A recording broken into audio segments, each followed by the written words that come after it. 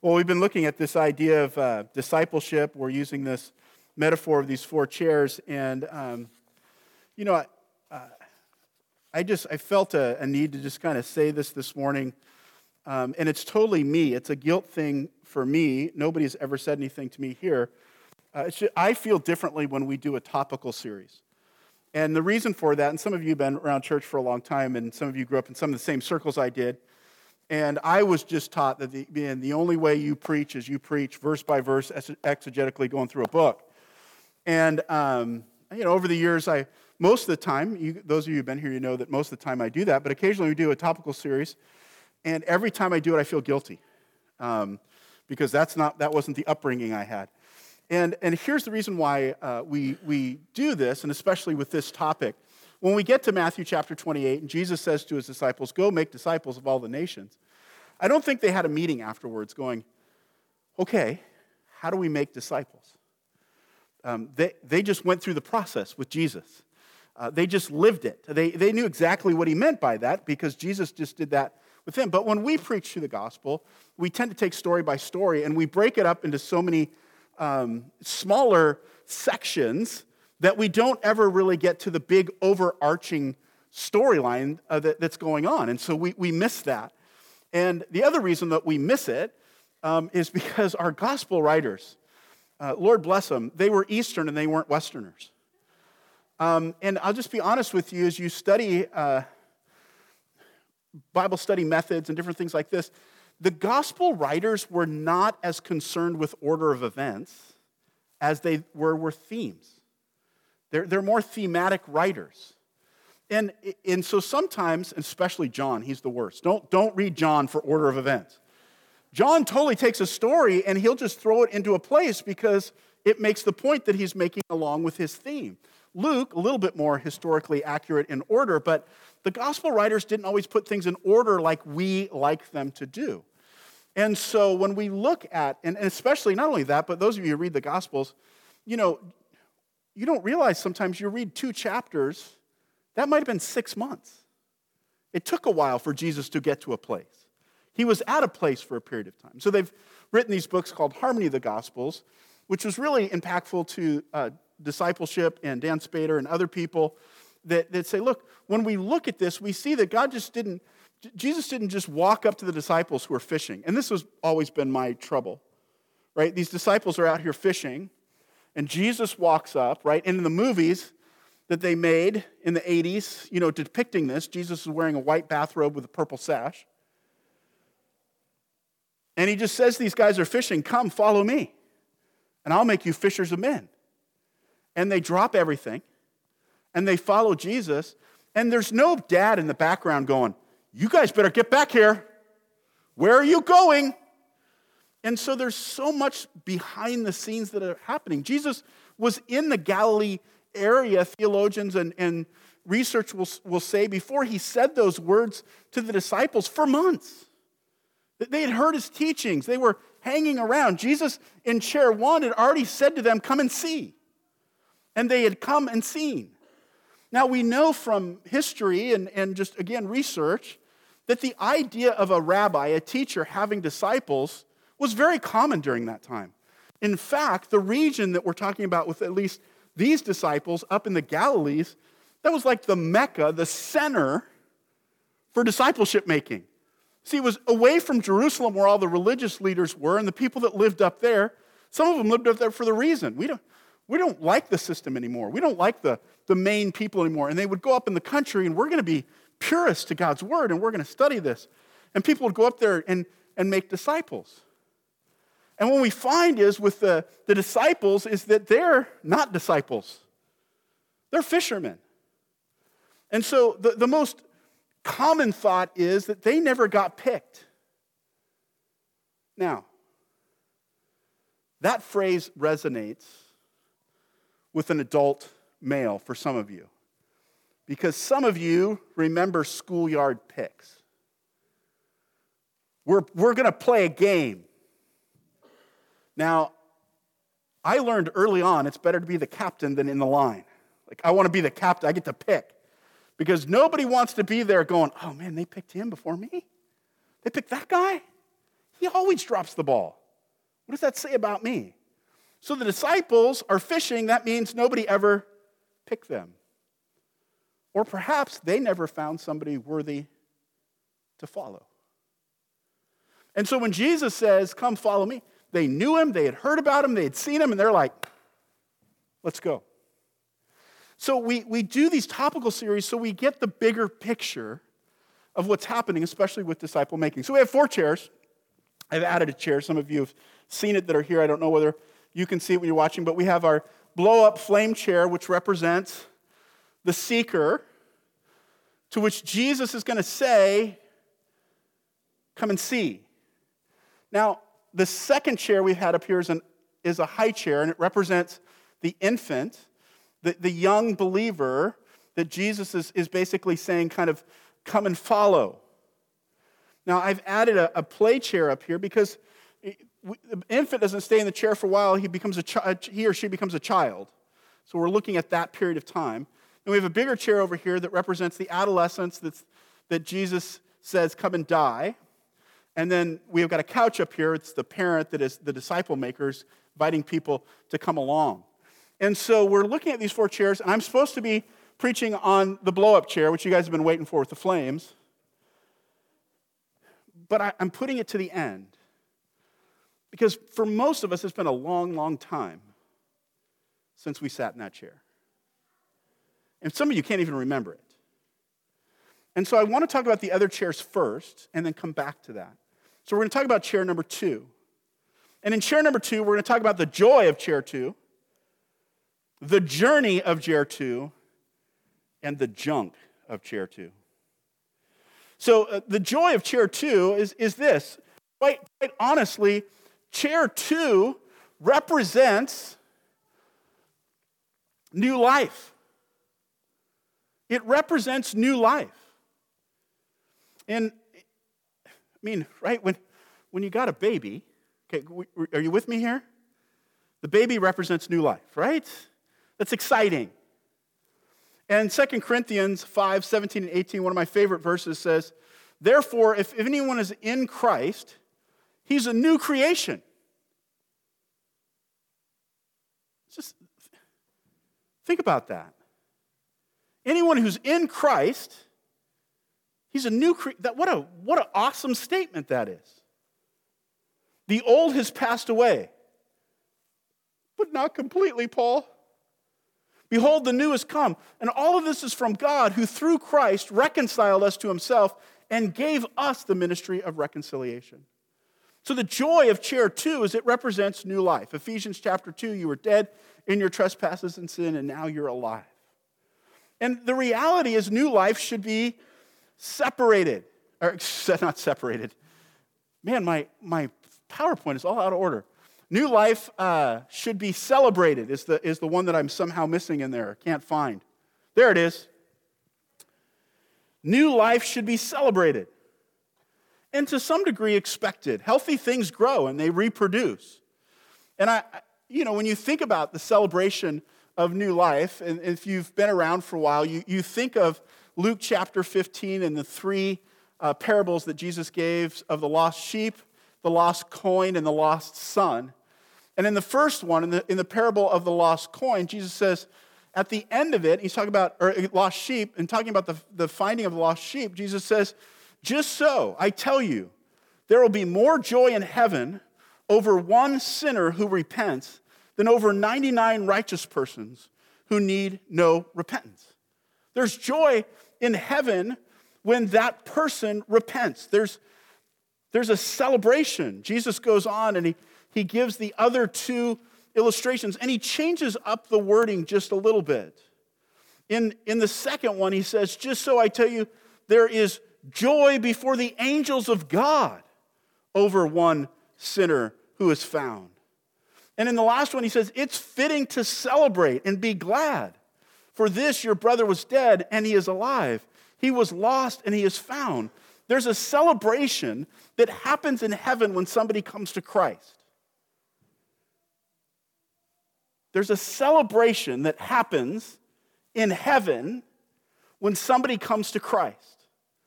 Now, when I was thinking about this, think about all the things we celebrate. Our birthdays. I survived another year. Let's have a party. Anniversaries. We survived another year. Let's have a party. Retirement. I'm at the end. Let's have a party. Our nation is a year older. Let's blow things up. Veterans, let's barbecue. Like all these celebrations. I can't think of another example in Scripture where the Bible says we had a party because of something that happened on earth. New life should be celebrated. And then obviously new life needs to be nurtured. You just don't bring a baby home and say, well, the fridge is over there, help yourself. Okay? Your room is the second on the right, and please, the bathroom is on the left. Okay? If that's your parenting technique, it's not going to work. Right? New life has to be nurtured. And it's interesting, the Bible uses this example. In 1 Peter chapter 2, Paul says, so put away all malice and all deceit and hypocrisy and envy and slander. Like newborn infants, long for pure spiritual milk. Be nurtured, be fed, that by it you may grow into salvation, if indeed you have tasted that the Lord is good. Paul says, look, you got to grow up. And how do you grow up? You're nurtured by God's word. But the writer of Hebrews takes the same example and he turns it upside down. And he says, for everyone who lives on milk is unskilled in the word of righteousness, since he is a child. So here's the idea. New life should be celebrated and it should be nurtured. But if it goes on for too long, it becomes a problem, doesn't it? You don't want to stay in that chair. New life needs to be protected. Right? When you have a baby, when you've got a little one, child, you got to keep an eye on those things. Okay? They wander off quickly. What are you constantly saying? Maybe this isn't this is what I remember saying. Don't put that in your mouth. I mean, for a toddler, a little one, it's like, it must be there to put in my mouth. Don't put that in your mouth. I have a puppy, and same thing. Okay? So in 1 Peter, Peter addresses the elders. So I exhort the elders among you as fellow elders, witness of suffering of Christ, as well as partaker in the glory that's going to be revealed. Shepherd the flock. Shepherd, feed, protect, guide, all those things. So new life needs direction. We recognize the idea that when Jesus says, go make disciples, he said, teaching them everything that I have taught you. That's direction. In 2 Timothy, Paul says, you therefore, my son, in the grace that is in Christ Jesus, the things that you have heard me say, entrust to reliable men. In other words, this needs to continue to be passed on. There's direction. And this is a wonderful, wonderful thing. It should be celebrated. It's enjoyed. It is a pleasure. Some of you, I'm not going to quite get the quote quite right, and proud grandfather moment, and I posted on Facebook. So my granddaughter made a video on my daughter's phone, or on my daughter's phone, sends it to my wife. And she says, paraphrasing a little bit, Grammy, can you send me something of what you look like when you weren't old?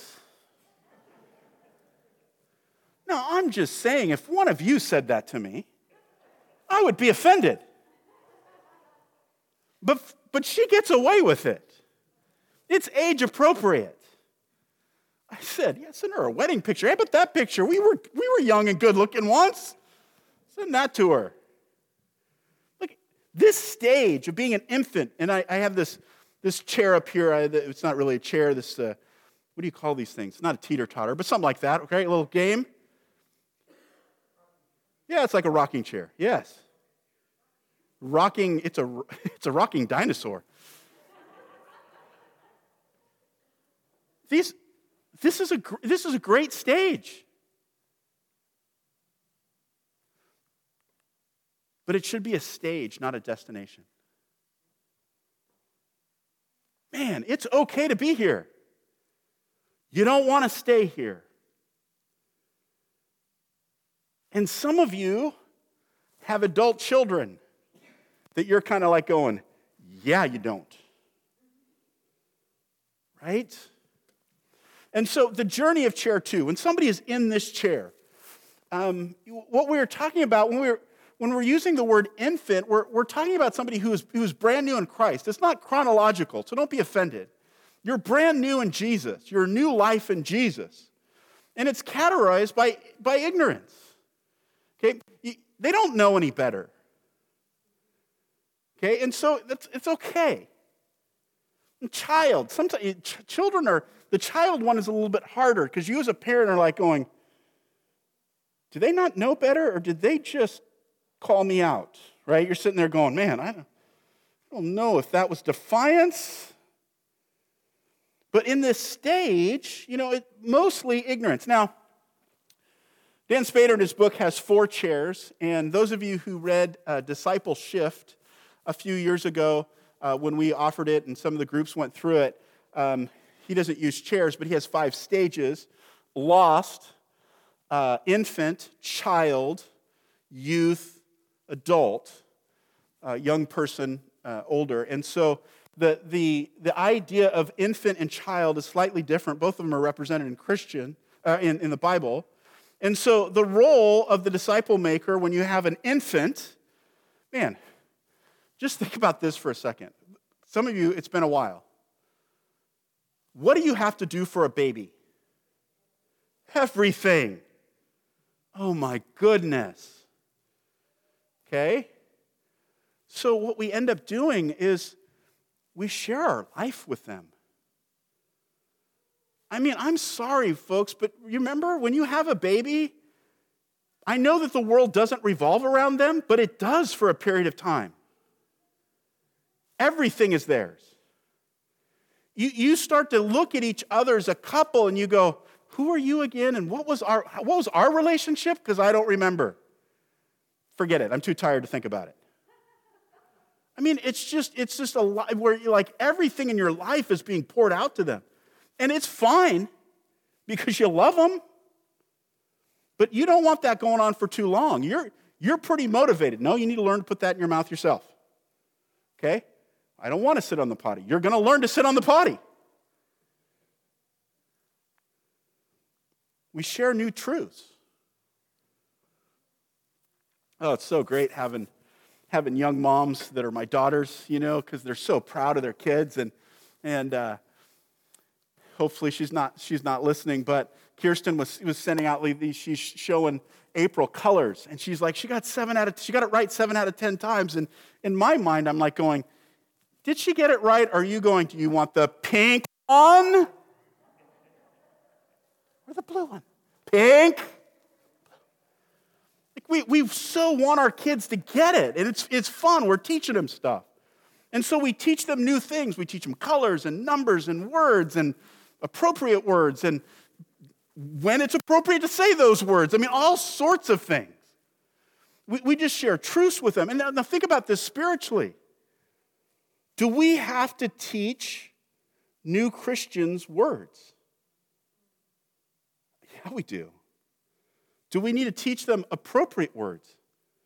Oftentimes.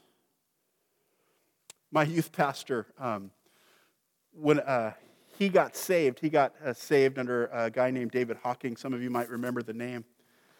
And his first job as a servant in the church was for the college group David Hawking would teach, and my youth pastor, Jim McKinga, would bring the podium up and set it down right before David Hawking. That was his whole job. And he was a brand new Christian, did not grow up in the church, very worldly, and something happened. I don't remember what happened, whether he tripped or dropped something, and he let out a inappropriate word. We like to say the language of Canaan. And I can't even imagine. I'm like, you said that in church? But you know what? When you have a young person, you correct it, right? But I'm not trying to say it's okay. We expect to have to teach them something. And we share with them new habits. There's certain things that you want to begin to do differently that you didn't do before. This is what discipleship is. We're going to teach you to read your Bible. We're going to teach you to go to church regularly. We're going to teach you to pray. Why do we assume that people just know how to pray? And so, an infant Christian might be saying something like, wait, what? We go to church every Sunday?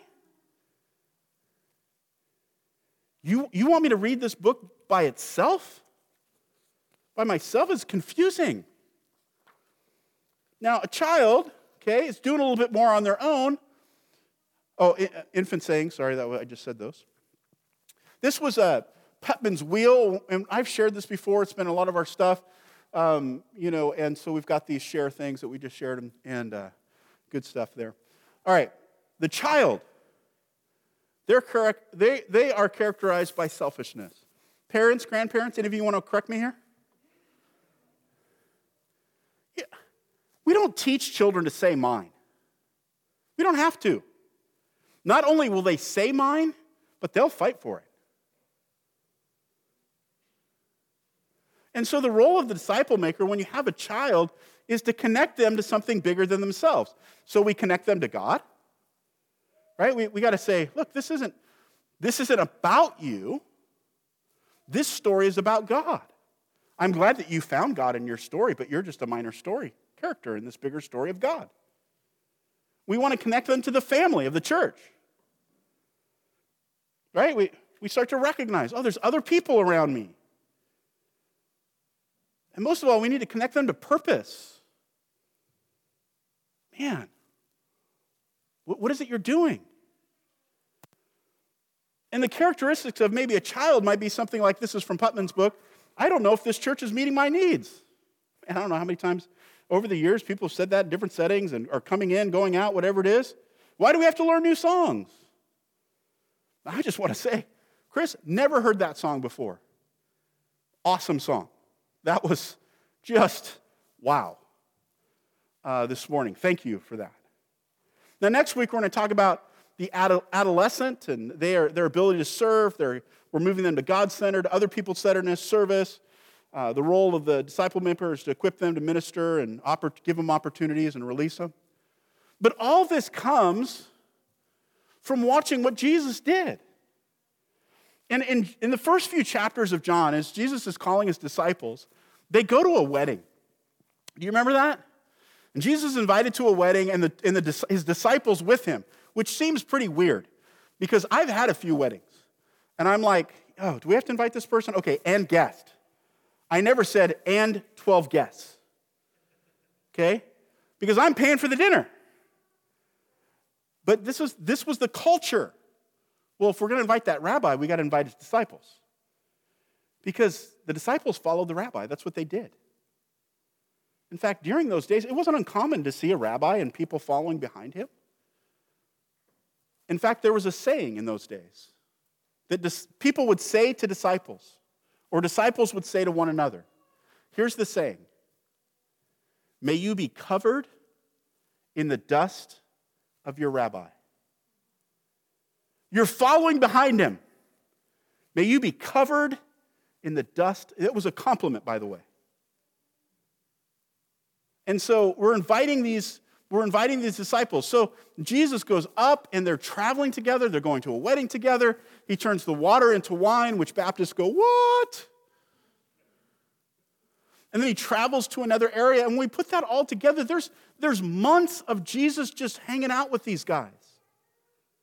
I know that we read it and they go, this happened and this happened and this happened, and we can have 3 sermons on that. No, there's a period of time in there.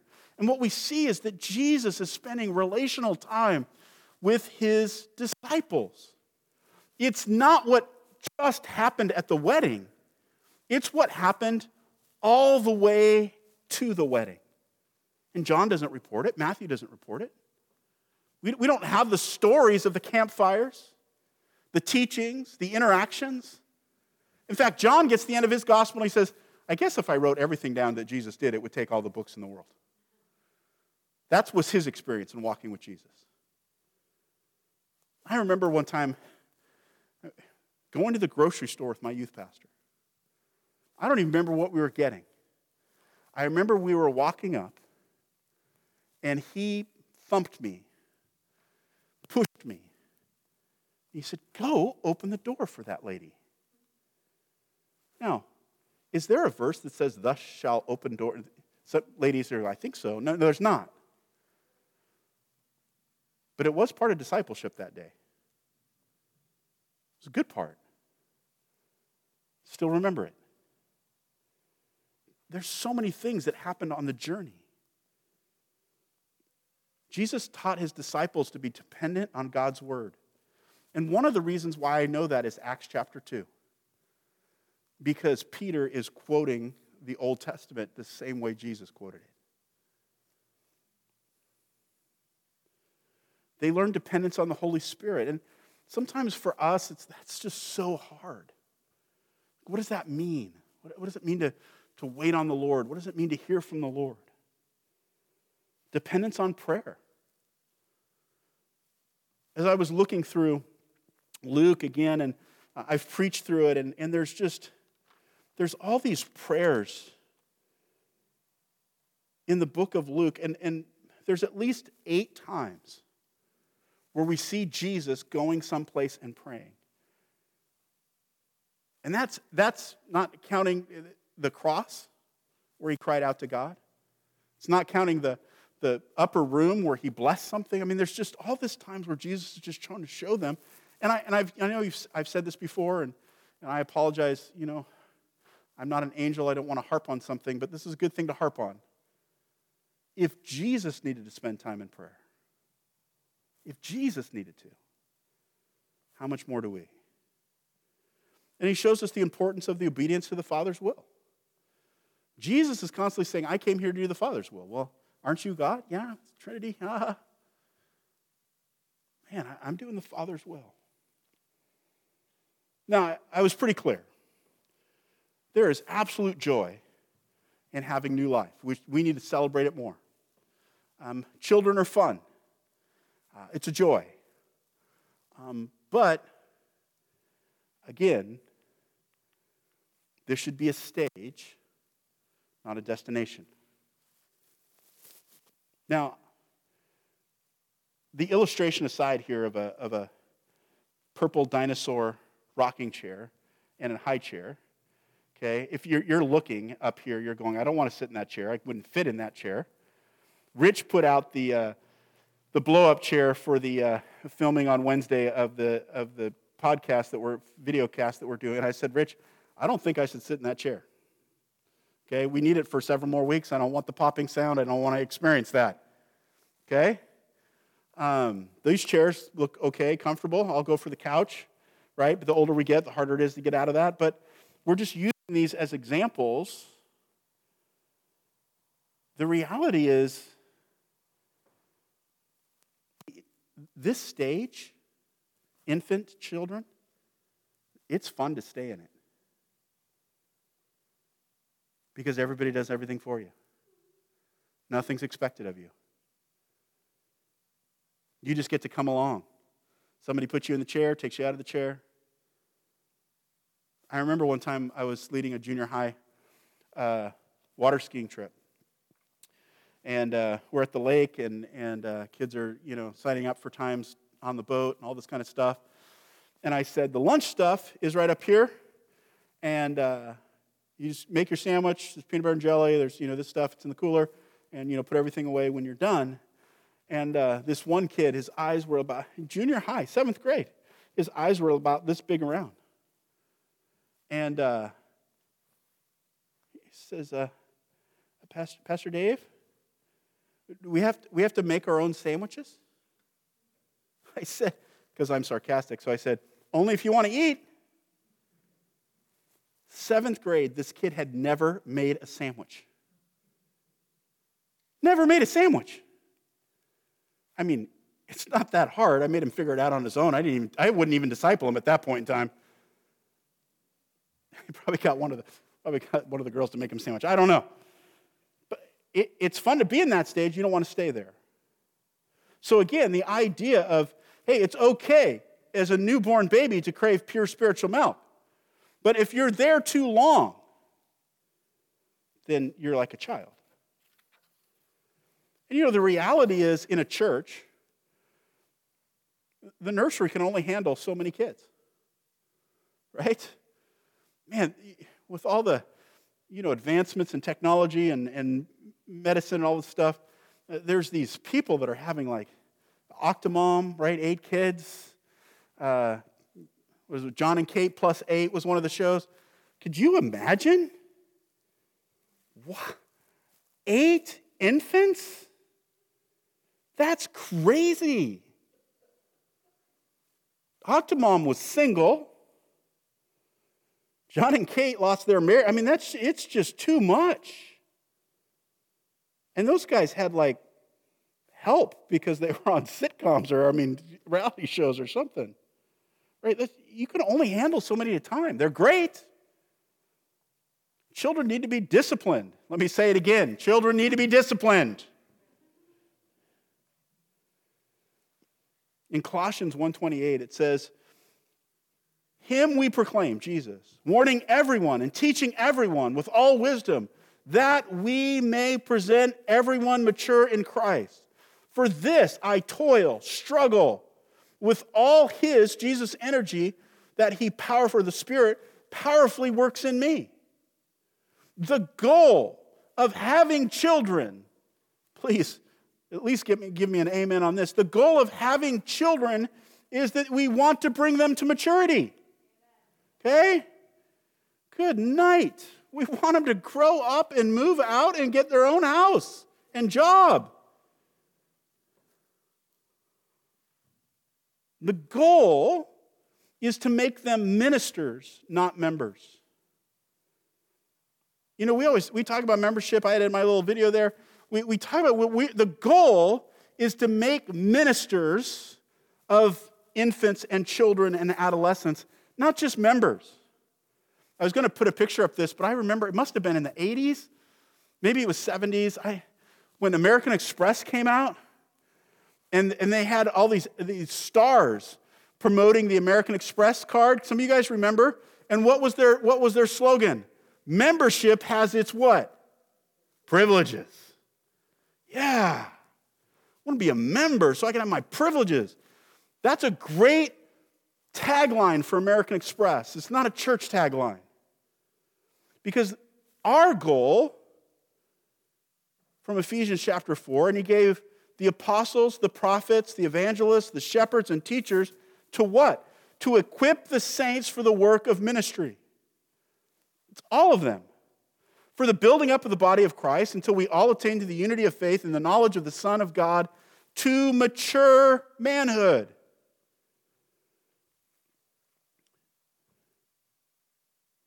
Here's this verse from Colossians again. Him we proclaim, warning everyone and teaching everyone with all wisdom, that we may present everyone mature in Christ. For this I toil, struggle with all His energy, that He powerfully works in me. Look, the goal, and here's one that we're struggling with in our culture today. The goal is to help children and infants and children and adolescents learn how to endure hardship. They got to learn to press through, to keep going. Okay, now sports helps with that because they lose and the coach says, all right, good game, here's what we need to do better. But we need to teach kids how to keep going. And this is true of ministering and discipleship. Like, life is hard. Church is hard. Ministry is hard. Like, we need to learn to keep going. And Paul learns, not only that, he models that by rejoicing in suffering. Okay? That's a good discipleship 102, 103 class.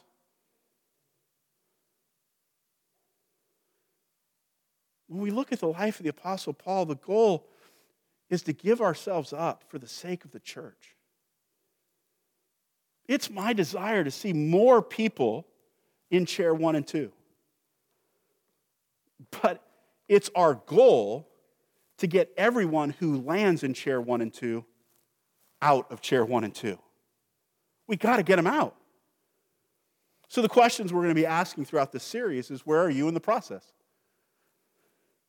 Now, I know these are silly chairs, and you go, why? I don't know. I can't sit in most of these chairs. That's not the point. Spiritually, what stage are you in? And this isn't an age thing. I'm sorry. It's a maturity. It's a Christian maturity thing. And I think most of us would say we're probably somewhere in between chair 2 and 3, like somewhere in there. But what does our behavior look like? And where do you want to be? Where do you want to get to? What would be, and if you can identify that, then what do you need to do to get there? And that's an individual thing. When we talk about making disciples, we go, man, it's so overwhelming.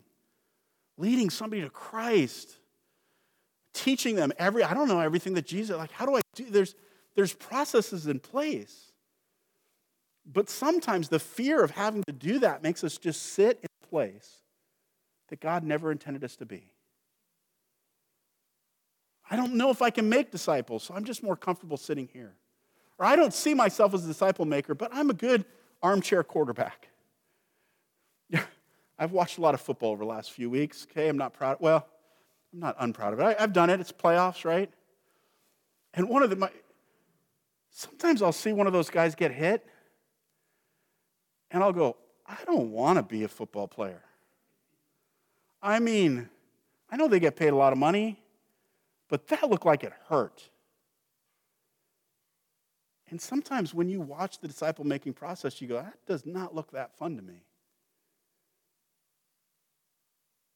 You know what? Sometimes parenting isn't that fun. Shh, don't tell the kids. But when it's working out, it is so rewarding. So rewarding. When your kids get it, so wonderful. And we want to experience that. Father God, thanks that you called us, not just into your kingdom, but into the ministry of making disciples. Thank you that you don't just leave it to us to just kind of go, oh, what should I do? Thank you that you don't leave us to do it alone. You empower us with your Spirit. You guide us with your Spirit, and you inform us with your word. You help us in community. God, if we're honest, some of us have stayed in one place way too long. And we need to grow up in some ways. If our children or grandchildren stayed in that state, we would be embarrassed. But somehow we've just become comfortable in a place that you've never meant us to be. So I pray that you convict us. I pray that you'd open up our eyes and show us. I pray that you give us hope and guidance. We pray this in Jesus' name. Amen.